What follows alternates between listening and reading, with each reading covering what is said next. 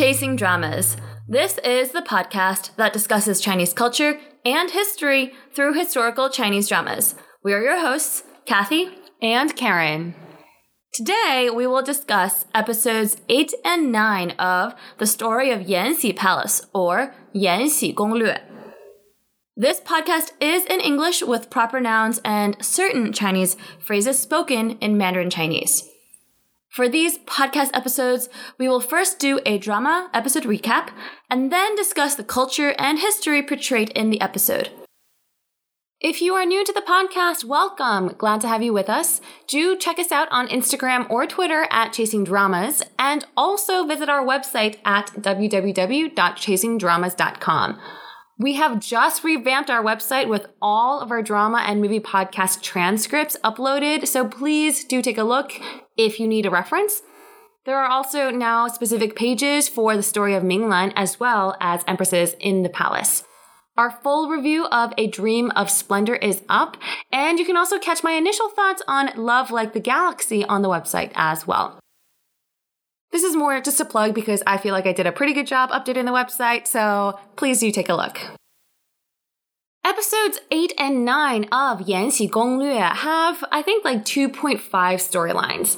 I'm going to move around the plot threads in the episodes for a more cohesive recap. I will say that the pacing of these few episodes, especially the next episode 10, are a little jumbled with various threads, so we'll attempt to dissect it correctly. On one hand, our main character, Wei Yingluo, has successfully graduated from the embroidery department and made her way to the Empress's palace of Changchun Gong. Her primary motivation for going is to get closer to Fu Heng, the Empress's brother, in order to discover more about why her sister would have his jade pendant when she died. Yingluo suspects that Fu Heng might have something to do with her sister's death and needs more evidence. After arriving at Changchun Gong, she does successfully pique the interest of Fu Heng once she pretends to drop his jade pendant. He seeks her out and confirms that the pendant is his, which only further raises the suspicion that Fu Heng was the one to harm Yingluo's sister. But before she can think too much on it, Yingluo is dragged back to reality that as the new maid in the palace, she's going to have a difficult time integrating. The Empress has two close maids. One is Erqing, and the other is Mingyu. Mingyu is much easier to anger. She's pretty immature in my opinion, and she lets it be known that she does not like the new Wei Yingluo. Mingyu complains to the Empress about Yingluo and leads the other maids in the palace in bullying Yingluo as well. But the supposed laziness of Yingluo doesn't last long, as it is seen that she was the only maid to help protect the Empress's beloved flowers on one thunderstorming night. From then on, it was evident that while Wei Yingluo doesn't like to be bullied and also has a sharp tongue, she is nevertheless a very hard worker and pretty thoughtful of others.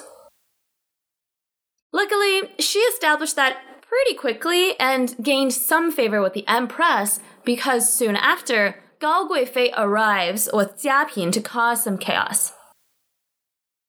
Gao Guifei is furious that Wei Yingluo tricked her previously and is annoyed that Yingluo has made her way to the Empress's palace. At Changchun Gong, Gao Guifei attempts to have Yingluo's tongue cut out, which, excuse me, why do eunuchs just randomly have daggers at the ready for this type of corporeal punishment? Aren't daggers, forbidden? Whatever, not going to think too much about it. Fortunately for Yingluo, the Empress appears and imposes her authority over Gao Guifei. Gao Guifei is not to punish any of Changchun Gong's maids. This angers her a lot because Gao Guifei does not really have any standing, as she really cannot harm one of the Empress's maids. Gao Guifei still tries her best to, punish Wei Yingluo because Yingluo duped her in the earlier episodes, but Yingluo's quick thinking saves the day again because to her point, or Yingluo's point, she never said anything to say that she was slow. It was just Gao Guifei who assumed that she was slow. After experiencing this rebuttal, Gao Guifei returns to her palace with Jia Pin in a fury. Jia Pin, though, turns Gao Guifei to the more urgent matter at hand, which is what to do about Yu Guiren's pregnancy. They can't have her successfully birth a son, now can they? One day, when Yingluo goes to visit Yu Guiren, she just so happens to see that the palace is empty of any servants and the main door is shut. Now, this, I think, is super contrived for plot purposes because it is just too lucky for all the timing to have worked, but whatever. Yingluo does hear muffled screams as she nears the rooms where Yu Guiren stays. But Yingluo does hear muffled screams, and she bursts into the room only to find a eunuch trying to strangle Yu Guiren. On the floor, though, is oddly a number of paper money and a fire pit for Yu Guiren to burn this money. Yingluo immediately jumps into action, first smashing a vase onto the eunuch's head to gain his attention and to force him to release Yu Guiren. A heated struggle ensues where the eunuch and Yingluo try to subdue each other. While Yingluo successfully does so, she rushes out of the rooms to cry for help, only to see that Gao Guifei has arrived. This was clearly a plot by Gao Guifei to kill Yu Guiren. Yingluo rushes back inside and barricades herself in the palace while Gao Guifei's eunuchs try to push their way through the door. In a last-ditch attempt, she fuels the flames in the room such that the smoke will attract someone's attention for help. With this quick thinking and just in the nick of time, Fu Heng arrives with men to help out put the flames out as Gao Guifei's eunuchs also managed to break through the door and were about to strangle Yingluo as well. I will give props to Gao Guifei for her quick thinking because she turned it around on Yingluo really quickly and said it was she who wanted to kill Yu Guiren and Gao Guifei herself was there to kill the murderer, aka Yingluo. Yingluo lucked out in having Fu Heng arrive because Fu Heng at least pauses. A stalemate ensues where Gao Guifei insists that Yingluo arrived to kill Yu Guiren while Yingluo insists the opposite, that she was here to save Yu Guiren. The offending eunuch who was severely injured by Yingluo wakes up and shockingly confesses that it was the Empress who instructed that he kill Yu Guiren. At this point, again, I feel like this scene was just too perfect in timing. The Empress also arrives to visit Yu Guiren because she remembered that today was a very special day. She arrives, though, the Empress, and is falsely accused of murder. Unfortunately, the eunuch also takes poison before they are able to take or get any more information out of him. However, Yingluo doesn't take this too easily and pokes a bunch of holes into Gao Guifei's accusations. Like, why would Yingluo arrive if the Empress already sent a killer? Why would the eunuch have so many injuries from Yingluo if they were working together? Why doesn't she have any weapon to kill Yu Guiren? And also, why does Gao Guifei have so many eunuchs with her as well? Gao Guifei does not have any satisfactory answers to this barrage of questions and is forced to apologize to the Empress for her false and unfounded accusations.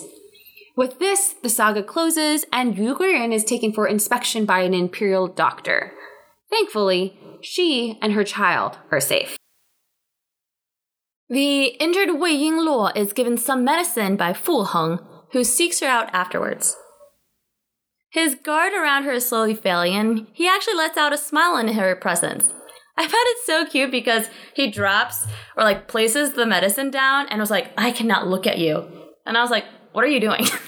Men cannot look at a woman's body when she's trying to put on medicine. Okay. No. It was more like bodyguards can't talk to women or maids. I would say it's a rather muted but heartwarming smirk that Fu Heng kind of lets out, which Wei Yingluo remarks on. Yet, when Yingluo asks about whether or not he knows a woman named A Man, he quickly denies this, befuddling Yingluo even further. Back at the Empress's palace, they go over the events of the day. They surmise that it must have been Gao Guifei who ordered the eunuch to kill Yu Guiren, and to make it look like she hung herself. Gao Guifei arrived so promptly because she probably wanted to see Yu Guiren die. What kind of person does that? But the Empress does not want to escalate this topic or this matter to the Emperor. For one, the witness has died, so they have no evidence left about what happened. The other is that Yu Guiren was secretly mourning the death of her friend Yi Pin. This is strictly forbidden in the palace, which, if exposed, could lead to bigger consequences for Yu Guiren. This portion of the plot ends with Gao Guifei admitting defeat for now, but she will keep her sights on Yu Guiren. In the meantime, we are introduced to her beloved pet dog, who enjoys more authority than many servants. This dog will be the main character in the upcoming episodes. The other conflict at hand is political. The purpose? To turn the kind-hearted and conflict-avoidant Xian Fei into someone who must learn to play the game in the imperial palace. At the end of episode 8, the emperor calls in two of his trusted court ministers, E Ertai and Zhang Tingyu. We'll talk about them more in-depth later in this podcast episode. I do like this scene, not for the political intrigue per se, but because Nie Yuan, the actor, does a great job portraying the wrath of the young, calculating emperor. The aura and presence depicted on screen allows the viewer to believe that, yes, this could be what an emperor back in the day, in his prime, would have been like. The emperor is not happy. He has discovered that these two powerful and trusted advisors are embroiled in a corruption scandal. But more than that, the two have started creating political factions, something that the emperor fundamentally despises. He gives a stern warning to E Ertai and Zhang Tingyu that this cannot continue further. As for the corruption scandal, anyone involved is to be executed, namely E Shan. The problem is, Xian Fei's younger, good-for-nothing brother participated in bribing for E Shan, the man primarily implicated in this scandal. Xian Fei's younger brother is to be tried as part of this scheme. Yet, despite her mother's pleading, Xian Fei does not want to beg the emperor for forgiveness. She knows that the emperor is trying to set an example, and if she pleads for her brother, it will be viewed very poorly by both the emperor and by the public. Now, Chun Fei arrives to suggest that Xian Fei ask the empress for help. After all, if the empress says something to Huangdi, the emperor, there might be more hope than if Xian Fei asked herself. But Xian Fei tries to stick to her morals. She does not want wealth or riches, but only to live without guilt. She also recognizes that if by asking for help from the empress means that she will fall under the empress's camp, which she does not want to do. At this point, Xian Fei wants, to the best of her ability, to remain neutral in the palace. But what do you guys think? Is that something that anyone is ever able to do in the palace? Xian Fei seems extremely idealistic in what she believes life will be like in the palace for the rest of her life. To be able to just love her husband and not have to worry about anything. I commend this, but it's clearly very difficult, probably impossible to do. The next couple of episodes, we'll definitely see what happens to Xian Fei as she tries to figure out how to help her family. That was the recap. Now on to history. There were a lot of ministers' names being thrown around in this episode, so let's talk about the two main guys. First up is Zhang Tingyu. Born in 1672 and died in 1755, he was a Han Chinese minister who rose through the ranks and held positions at court during the reigns of three emperors, Kangxi, Yongzheng, and Qianlong. If you recall in Empresses in the Palace, the Emperor Yongzheng references or calls this guy Zhang Tingyu quite a bit. He was one of the first members of Emperor Yongzheng's Grand Council. When Emperor Yongzheng died, Zhang Tingyu was by his bedside, and he was appointed Grand Counselor and indeed became Chief Grand Counselor in 1731 to 1732. Emperor Yongzheng died in 1735, so regardless, during that time, he was a Grand Counselor. In 1739, which is during the reign of Qianlong, our current emperor, he was put in charge of compiling the history of Ming or Mingshi. This compilation includes 332 volumes and covers the history of the Ming Dynasty from 1368 to 1644. His relationship with the Emperor Qianlong did deteriorate in the 1740s and 1750s, including a whole fiasco about his retirement.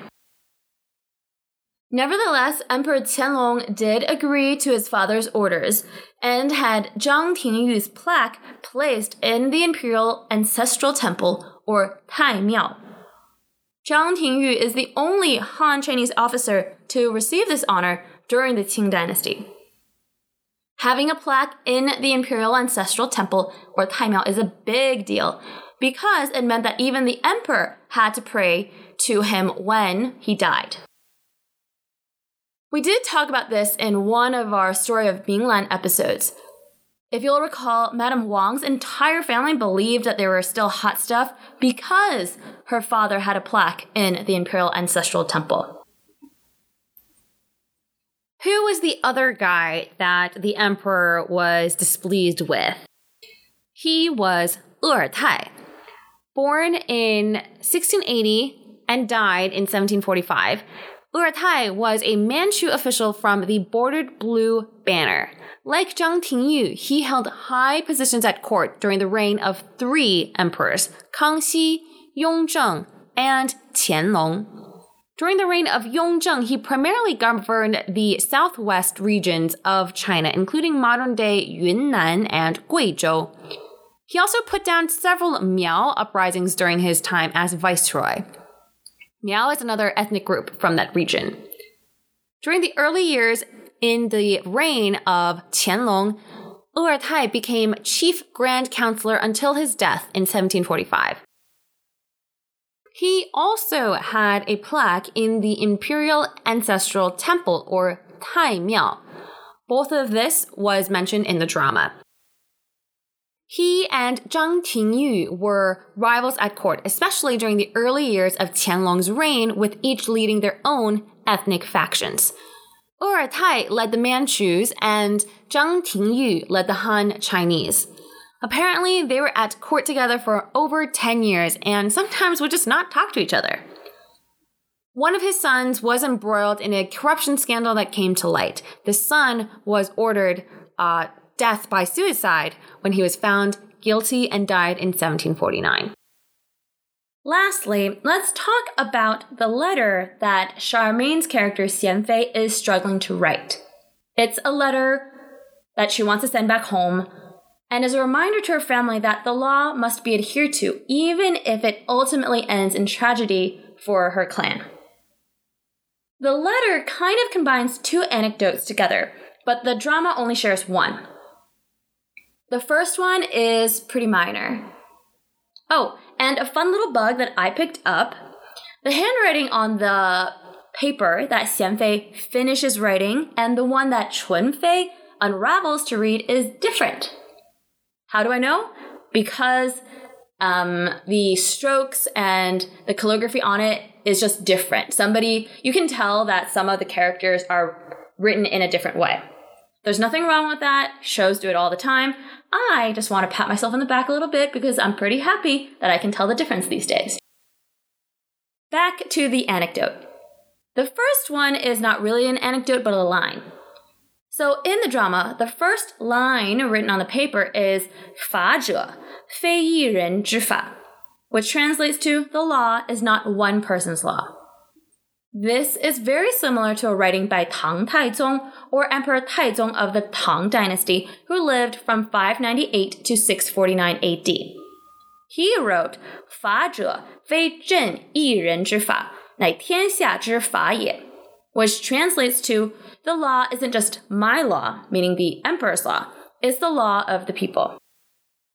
What the emperor means is that the emperor himself is not above the law, and that everyone must adhere to the laws that have been set forth. The line 法者非一人之法 is written in the drama, which is very close to 法者非朕一人之法, which was written by the emperor. The rest of the letter references the next anecdote, which is about King Zhuang of Chu. This man lived roughly from 613 to 591 BC during the spring and autumn period, which was around 770 to 476 BC. The king's personal name was Xiong Lu, but we know him by his posthumous title of King Zhuang. So in Chinese, it would be Chu Zhuangwang. The anecdote that Chunfei recounts, the story of the law of the Mao Gate, was actually written by Han Feizi. He was a Chinese philosopher and statesman who lived roughly from 280 BC to 233 BC during the Warring States period. So this is Han Feizi, several hundred years later, recounting or telling the story of Chu Zhuangwang in his writings. So what is that story? Mao Min Zhi Fa translates to the law of Mao Gate. The story is written in prose by Han Feizi, and the story is similar to what was told by Chunfei or Consort Chun. It goes like this. The law was written so that no horse-drawn carriage could touch the puddles of water on the ground in front of the Mao Gate. That's kind of a weird law, but we'll go with it. It's a little bit different than in the drama where Chunfei says whoever steps over the gate will be punished. I was reading the actual story, and it was basically puddles or water that fell from rain. So I was like, okay, I guess this was a thing. So the punishment was death to the carriage driver and destruction of the carriage. The crown prince's carriage drove right through the water, and his poor carriage driver was killed. Angered, the crown prince went to his father, King Zhuang of Chu, to have the official who carried out the law to be executed. For me, I'm glad that the crown prince wanted to, avenge his driver, but also follow the rules. Because his father, the king, responded with, those who obey the law respect their ancestors and the kingdom. They are loyal to the kingdom. How can I kill a man who obeys the laws? Those who disobey the laws disrespect the kingdom. This means that the subjects are above the king, who passed these laws. If too many disobey the laws, then that means the king has lost power. If all of the subjects were to fight against every law, then the power of the king's position will be greatly threatened, which means the kingdom will be threatened. What will I leave then for my heirs? Will there be law and order? No. After the crown prince hears this from his father, he quickly left the palace, stayed outside, kneeling to the north, and asks to be executed. I don't really know if he was truly executed. I don't think so, but this is a lesson that the king had for his son to say that no one is above the law, not even the crown prince. Well, in the drama, Xianfei is put in a tough position, but I will say her mother sucks. She's right here saying, oh my god, this is my only son. How could you do this to your family? Excuse you, do you know, why are you lecturing your daughter? Shouldn't you have lectured your son to not commit corruption? That is kind of my spiel on this whole situation. Ma'am, please educate your son not to get embroiled in this, and don't have your daughter clean up for him. And that is it for today's podcast episode. We are chugging along now that Yingluo is in Changchun Palace, and it's not going to be long before she comes face to face with the emperor. If you like watching Chinese dramas and movies, please do check out our sponsor, Zhubao TV, which has a number of Chinese dramas and movies to watch with English subtitles for free. Their services are available in the States, and you can access them online through the website Xumo or XUMO, or else on TV through Cox, Contour, and Xfinity, as well as Sling TV. The music you heard today is the 古筝 adaptation of 雪落下的声音, played by yours truly. Thank you all so much for listening. As a reminder, we have revamped our website, so please do check that out as well. We will catch you in the next podcast episode.